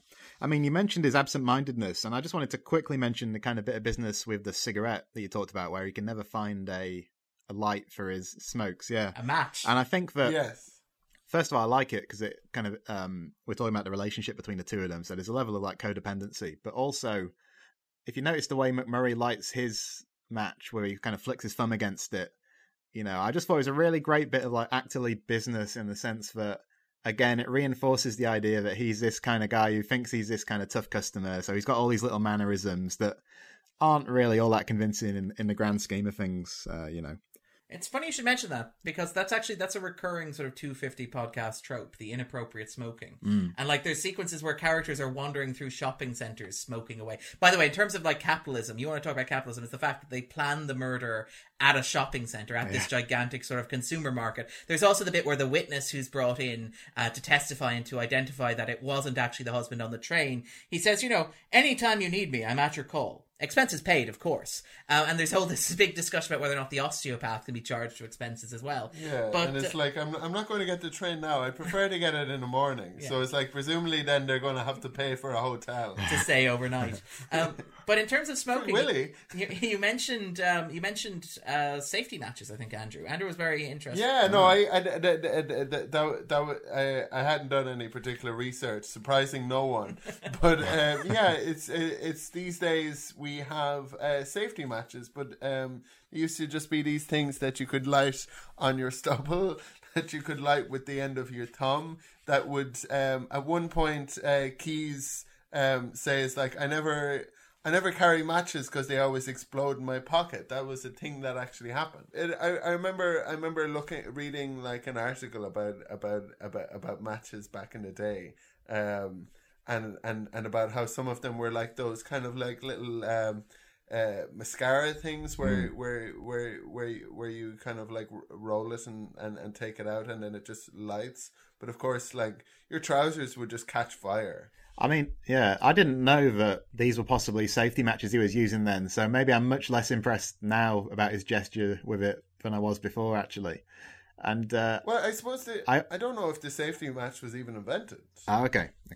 I mean, I always think about a quote, I think it was Roger Ebert who said this, where it's like, the only place he approves of smoking is in the movies, you know, just the sense that, especially in old films, that, you know, they convey this sense of sophistication and glamour that, you know, it's very much divorced from the reality of like smoking and so on. But it definitely shows up well on film, doesn't it? Yeah, absolutely it does. But wasn't it a thing as well where it's difficult to kind of like position how we feel about these kind of things, because I think it was a lot of it was cigarette companies did and perhaps still do try to encourage studios to include smoking in them.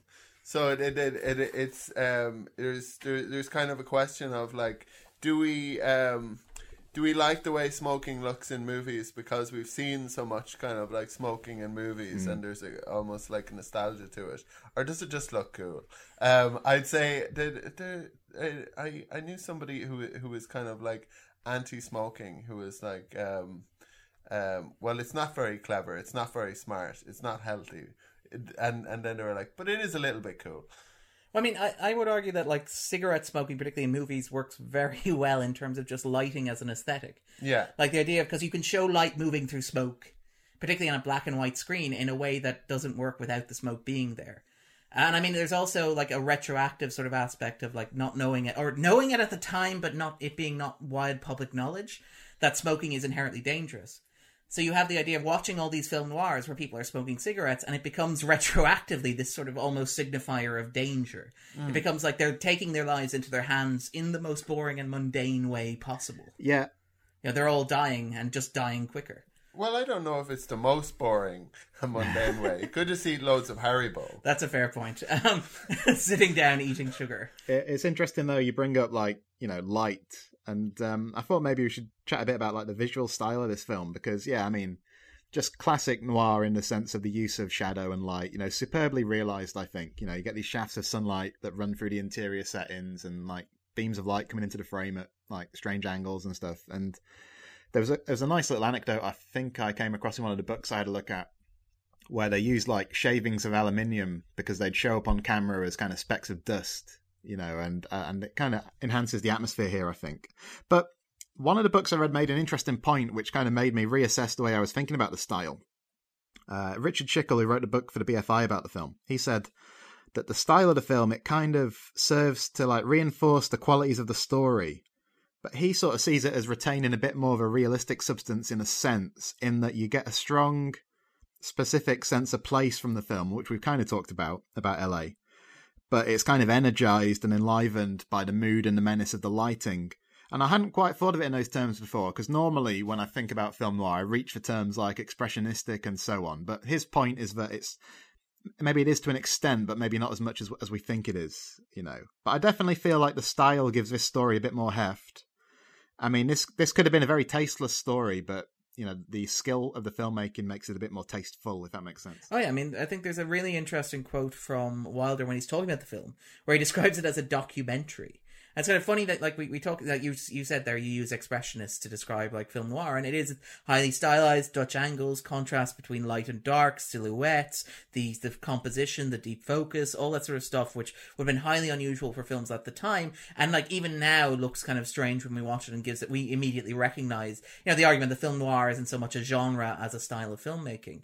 But one of the things that I really like about this is it manages, Double Indemnity manages to both codify and include a lot of the stylistic elements that we associate with noir. Like there are lots of really great scenes where light is filtered through the Venetian blinds to create this sort of like bars across the screen that suggest like captivity, that suggests people being boxed in and trapped, but it's never as sort of heightened or stylized as you would consider other film noirs to be.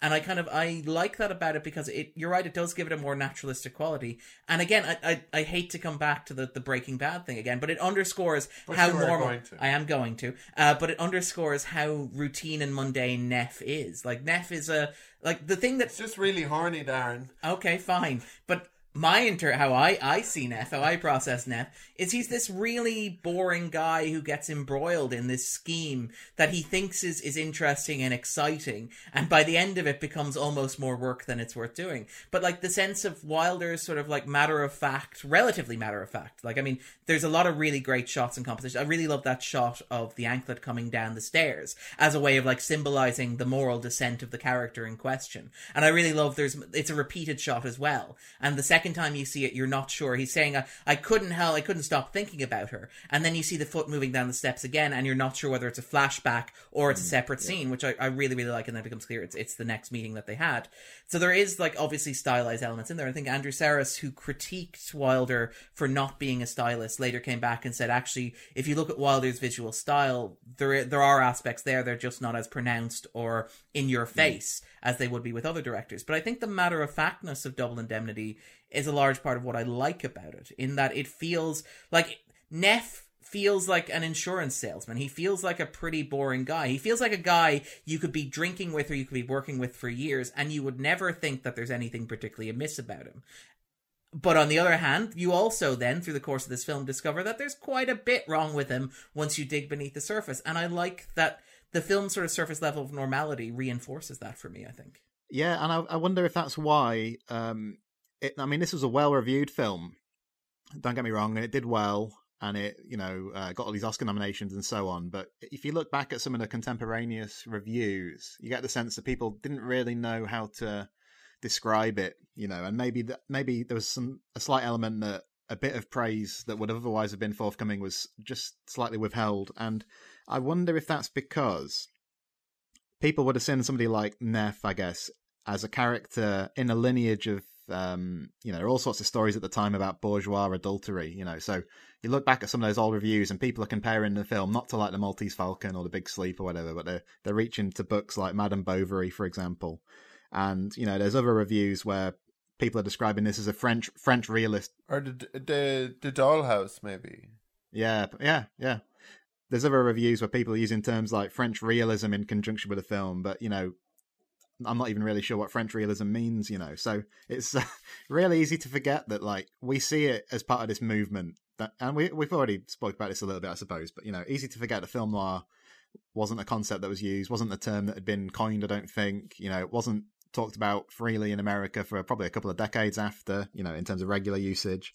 And it's from a fairly disreputable source novel as well, so even in terms of its literary kind of heritage, we seem to respect people like Chandler. Even Kane, maybe he's not quite on that level, regarded on that level generally, but we give him a bit more credit these days than we would have done at the time, I suppose. Well, that's the wonderful thing about hindsight, is it allows you to sort of remedy these mistakes. And, it's always good when that happens within a director's lifetime, as opposed to something that you have to go back and discover sort of after the fact. And I admire that aspect about it. It is worth noting that I think this would be, and your knowledge of film noir and the history of the golden age of Hollywood is much, much better than mine, Carl, so feel free to correct me. But this would be quite an early entry in the genre, I think. Yeah, definitely early in the cycle. I mean, there's a nice saying I've came across, and I can't quite remember who it is, otherwise I'd give him a bit of credit, but it's that the classic noir cycle ran from The Maltese Falcon in 1941 to Touch of Evil in 1958. So the idea being that everything that came later than that is kind of engaging with or reacting to, in some way, the original movement. And I think you could probably kick that idea around a bit at the edges and quibble with it, but it works quite nicely as a way in, I suppose. And I mean, this film, it reportedly had quite an effect in terms of noir's popularity. I mean, you probably have to be a bit cautious in how much you attribute the subsequent rise in film noir to Double Indemnity, but there's an encyclopedia of film noir which I've seen where, there are 7 noirs in America in 44, 16 in 45, so the year after Double Indemnity's released, and then 24 in 46 released. So there's quite an obvious correlation there between Double Indemnity coming out, being well received, doing well at the box office, being nominated for Academy Awards, and then a lot of similar films, or a lot of other noirs being made not long afterwards. So yeah, it's definitely early in the cycle, but a pivotal film noir. By 1947, they were making as many film noir movies as Raymond Chandler could write. So he could write about, let's say, 52 a week. 52 a year. One a week, $700 a pop. Yeah. Actually, just to go back to Chandler, actually, because you mentioned Kane and Chandler and the dynamic that exists between them. One of the things I find interesting, one of the interesting arguments I've read about Double Indemnity, is that it works so well because it combines the simplicity of Kane's plotting, because Kane, was not an overly complicated writer and director. He was not sort of somebody who was especially sort of nuanced and had curves and sort of twists and turns in the stories that he wrote. But so it combined that simplicity with Chandler's knack for dialogue. Because Chandler is generally perceived, for better or for worse, or accurately or inaccurately, as a writer who has this wonderful knack for hard-boiled dialogue. And there's a number of really brilliant exchanges in this. We talked earlier about the "suppose I'm a cop, suppose I pull you over," sort of back and forth, this witty repartee. The Mike Detective one is that's a dirty mouth you have. It's suppose I put a leash on it, and it's suppose I'm a robot dog from the future and can bite through the leash. Yeah. It's what are you? But the thing is that the argument is that Double Indemnity, and the story is that Chandler's iconic novel, The Big Sleep, when they're adapting that for film, William Faulkner was working on the screenplay, and they actually had to ring up Chandler at one point and ask, so we're working through, we're breaking down the story, it's a great book, we're really excited to be adapting it, but who killed the chauffeur? And Chandler responded, I have no idea, in his own novel. So you get Double Indemnity has the simplicity of a relatively straightforward arc, a very story that's very easy to follow, but on top of that then you can have all the Chandler-esque sort of embellishments, the little details, the dialogue that pops, the characters who sparkle, and I think that's a wonderful sort of combination. I absolutely agree, because I think the film's kind of embellished by all sorts of memorable moments that are pretty extraneous really in narrative terms, but it's just stuff that I adore. So I think of Neff not being able to hear his footsteps as he walks down the street, and he talks about it's the walk of a dead man, and that must have come from Chandler, I sense. And the description of murder smelling like honeysuckle, and it's everything that you were just saying, really. It's that I think Chandler had a great gift, a great turn of phrase, really good at using metaphors and similes in his writing. I've read all of the Marlowe books he wrote except one, I believe, and that shines through in all of them. And I mean, Wilder was no slouch in this area too. So I think the combination of them, obviously we talked about their personal kind of disagreements and so on, but I think it's a situation where despite that, they kind of got the best out of each other, Just wanted to run through these listener comments if I can. And oh yeah, of course. Sorry. Absolutely. And we've touched on a lot of the pertinent issues anyway, but let's see. So Chris said, and this is back... this is at the heart of what we were talking about, really. I love that the femme fatale isn't really why he commits the crime. Neff wants to show he's smarter than everyone else. She provides the opportunity and he takes it, I believe, knowing at heart what she is, what he is, that it will all go bad. He just can't resist trying. I mean, I don't know, guys. I do like that taking it, but I feel like it's much more motivated by kind of a primal lust. But obviously we disagree, I guess. Yeah, no, I agree with you, Carl. I think like we do if we have that urge, no amount of red flags is going to talk us out of it, I guess. I like there's actually a really nice moment in this, and it sort of reminds me of, I think, American Animals recently, where Neff is talking about how he's waiting for a sign from above to tell him not to do this thing, and it just never materializes. And it's like he's just willfully blind to the red flags, because obviously Keyes shows up and offers him a job, which is very much an out. But like he's actually so fixated on doing this thing that he doesn't see that as an opportunity or a red flag, or like a get out of jail free, or get out of like getting shot in the shoulder and bleeding to death free card. Like don't get me wrong, I do generally walk away from a femme fatale, but it's not because they're kind of like not appealing. So yeah, I'm now reminded of the Wayne's World 2 plot involving Garth with Kim Basinger. Yeah. I'm trying to think of sorry. But yeah, I would agree with Chris. I'm on Team Chris on this one. Of course. Surprising Cool. no one. Well, Gabriella came at this from an interesting perspective too. So she says, this is pretty much my favourite film noir, followed closely by Murder My Sweet and The Big Sleep. Barbara Stanwyck is incredible. Every scene she's in shows what a consummate actress she was. And it's also interesting that neither she nor Fred McMurray are truly bad people. They're just people who've done a bad thing for reasons that take the audience a long while to truly understand. And I mean, McMurray maybe, but Stanwyck's character seems pretty bad to me, to be honest. I mean, I know she has this very unconvincing last minute thing where she can't fire the second shot or whatever, but you know. I can't properly murder you. I can only half murder you and let you bleed to death. I don't think he's going to bleed to death. We've spoken in this movie, in this podcast before about stabbing and how you can stab a person and they'll be fine. Similarly, you can shoot somebody in the shoulder, as she appears to do. Like he'll be grand. He probably is in shock, and is losing blood. But... Just on this, actually, it's worth noting, I don't think we discussed this, but the original ending of the film, because they changed the ending of the novel. The novel originally ended with the two characters on a boat contemplating suicide, throwing themselves to the sharks, which is not an ending that would necessarily... You should see Andrew's face here, by the way. But yeah, that's not an ending that would work cinematically. So they changed it, but the original ending of the script ended with Neff going to the gas chamber. So the ambulance coming, fixing him up, and then having the final shot of his execution. Wilder shot that. Sucked. Yeah, Wilder shot that, and they're actually photos of that. It's like the final scene in Psycho. Oh, where they explain the movie that's happened to this point. Like undercuts the tension. But so Wilder figured that he had enough from the ending with the two men smoking cigarettes. But I've always read that ending as meaning that Neff dies, as taking it as Neff, doesn't get to the ambulance. So innocent. Okay, fine. But by the way, I actually... Darren's never been shot or stabbed. To be clear. He's never met a femme fatale. I've never had all of these life experiences. Andrew is my guru in this regard. He's waiting to break bad. Yeah. By that he means, one day he's not going to follow all the procedures. I'm only going to fill out the form in duplicate.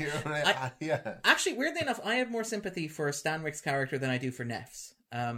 I honestly, I feel a bit of sympathy for Stanwyck's character being trapped in this situation. Now, I know it's entirely of her own making in that she tried to marry she got into this marriage that is completely unhappy and unsatisfying with a point of view of trying to get the money out of it. But I kind of feel bad that she's trapped in this gilded cage. Whereas on the other hand, Neff... it's all context. Yeah, that's so fair. He's like, oh, so you tried to marry into it to get a little bit of money, and she's like, yeah. Yeah, that's kind of like what good options are there for me?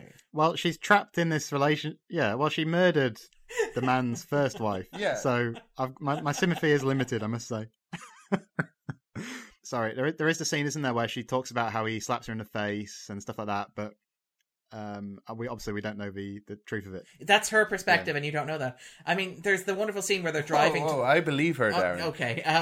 Way to load that, Andrew. But there's a scene where they're driving to the train station, and Neff is crouched in the back, and this is really the first time he's seen the two of them as they think is alone.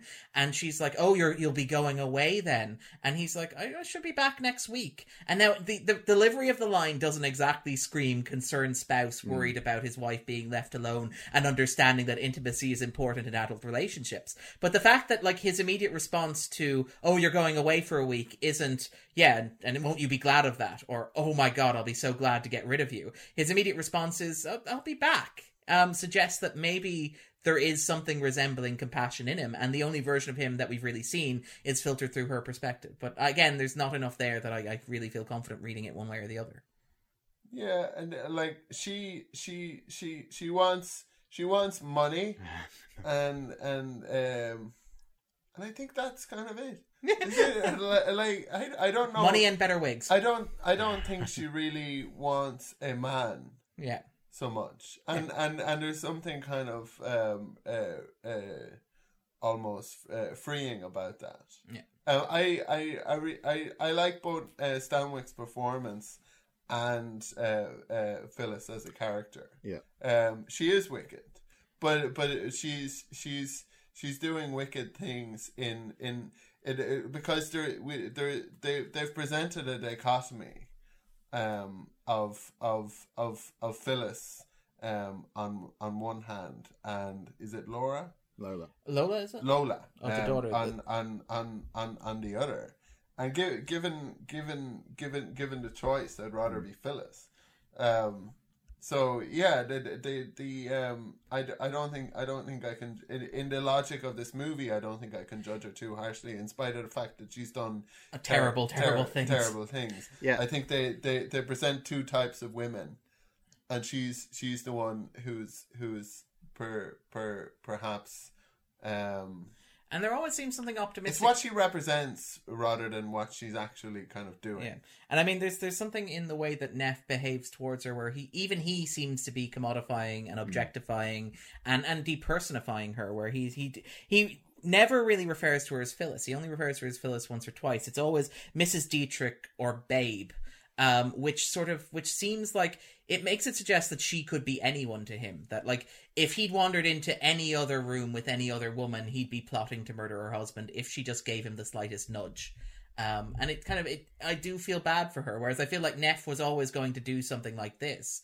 I feel like, I don't know, I have a bit of sympathy for Phyllis. It's interesting that you mentioned the names, because I think that's one thing that Chandler changed. I think in the original it was Walter Huff and Phyllis Nerdlinger, and I think the alterations definitely take away, like, the comic edge to it, you know, and that was for the best. Mrs. Nerdlinger. Yeah. And this hits on what Linda J. Sandal said in a message to me, which was like, one thing you can mention is that the script by Chandler improved the novel in exactly the right way, even though Chandler and Kane didn't get along at all. Chandler could see exactly what needed to be done and did it, and I think we've kind of talked about that throughout this podcast. Sean said, so I just want to run through these, a few more. Sean said, watch this last night, not for the first time. We shouldn't be rooting for Neff and Phyllis, but we do. We know it's not going to end well. Superb A-list cast, Raymond Chandler's script with Wilder, fits together like a watch. That's a great point. And then a couple of people raised something that we haven't mentioned over the course of this discussion, which I think is a great moment too. It's that scene where Keyes comes to the apartment and Phyllis turns up just after, and she hides behind the door. So, yeah, a couple of people like Max Mason have said, okay, I get it. Phyllis had to hide somewhere, but doors don't usually open to the outside into hallways and corridors. Still my second favourite film of all time. It's a fire safety violation. I mean, I believe in some European countries, though, doors do open outwards. But I think he's definitely right. That is a contrivance. It works really well. It does indeed. And I mean, like, this is part of the thing where the framing device... And again, I don't want to pick on the film, because I love this film very much. But the framing device the door framing device? Yeah, it's very weird, right? Because it implies... Like, you know for a fact that, like...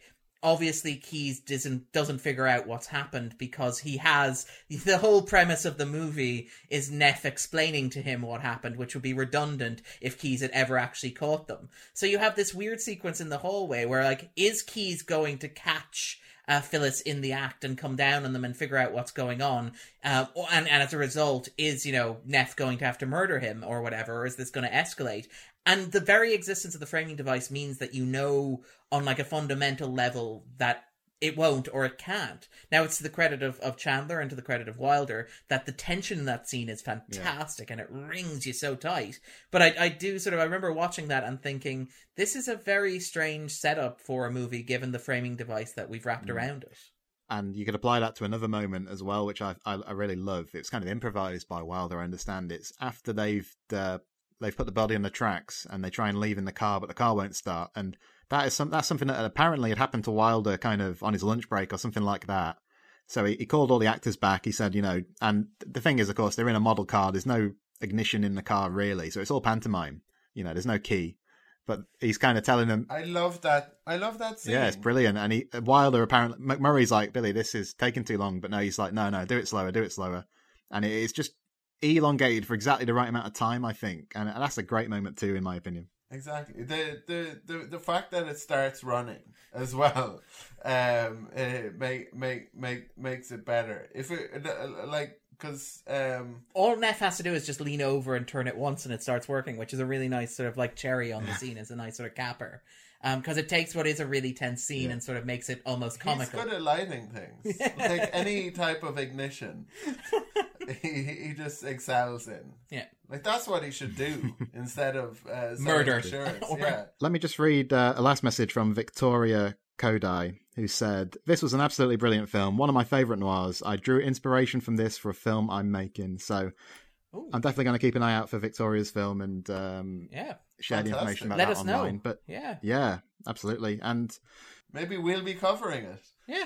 So yeah, I was really pleased that people got in touch, and it's obviously a film that's held in high esteem by those who've seen it. It seems it is indeed. And again, including the three of us on this particular podcast as well. It's an absolutely stunning film noir. It's up there with Sunset Boulevard. In fact, the suggestion is that you should watch, and I think you mentioned this at the start, you should watch Sunset Boulevard and Double Indemnity as a double bill almost, because they fit together so perfectly. Yeah, you could do that. You could do a triple bill with Ace in the Hole, or you could do like a Billy Wilder, Raymond Chandler thing where you go back and watch The Lost Weekend immediately after and perceive the things you were talking about with Wilder's relationship with Chandler. And like you said, one of those things where the kind of retroactive acclaim for The Lost Weekend, it seems very much like it was a case of Double Indemnity deserved all the awards last year. We don't want to miss the bandwagon with this Wilder guy. Yeah. Let's kind of shower him with acclaim now. So... But yeah, no, Wilder's one who people should dive into his filmography, It's like Pacino as well with Scent of a Woman. Like that's when it's the lifetime Oscar. When Denzel Washington is asked about kind of the Oscars being so white and like how did he not get an Oscar for Malcolm X? And he says, well, like that was the 8th or 9th time Pacino had been up for that, and he finally won it, and it was probably on account of some of his older performances as well, and the injustice of him not getting it. So he was maybe the Oscars aren't Italian enough either. I quite like my favorite statistic is I think that Charlie Chaplin's only competitive Oscar is for the score to Limelight in 1973, 20 years after the film was released.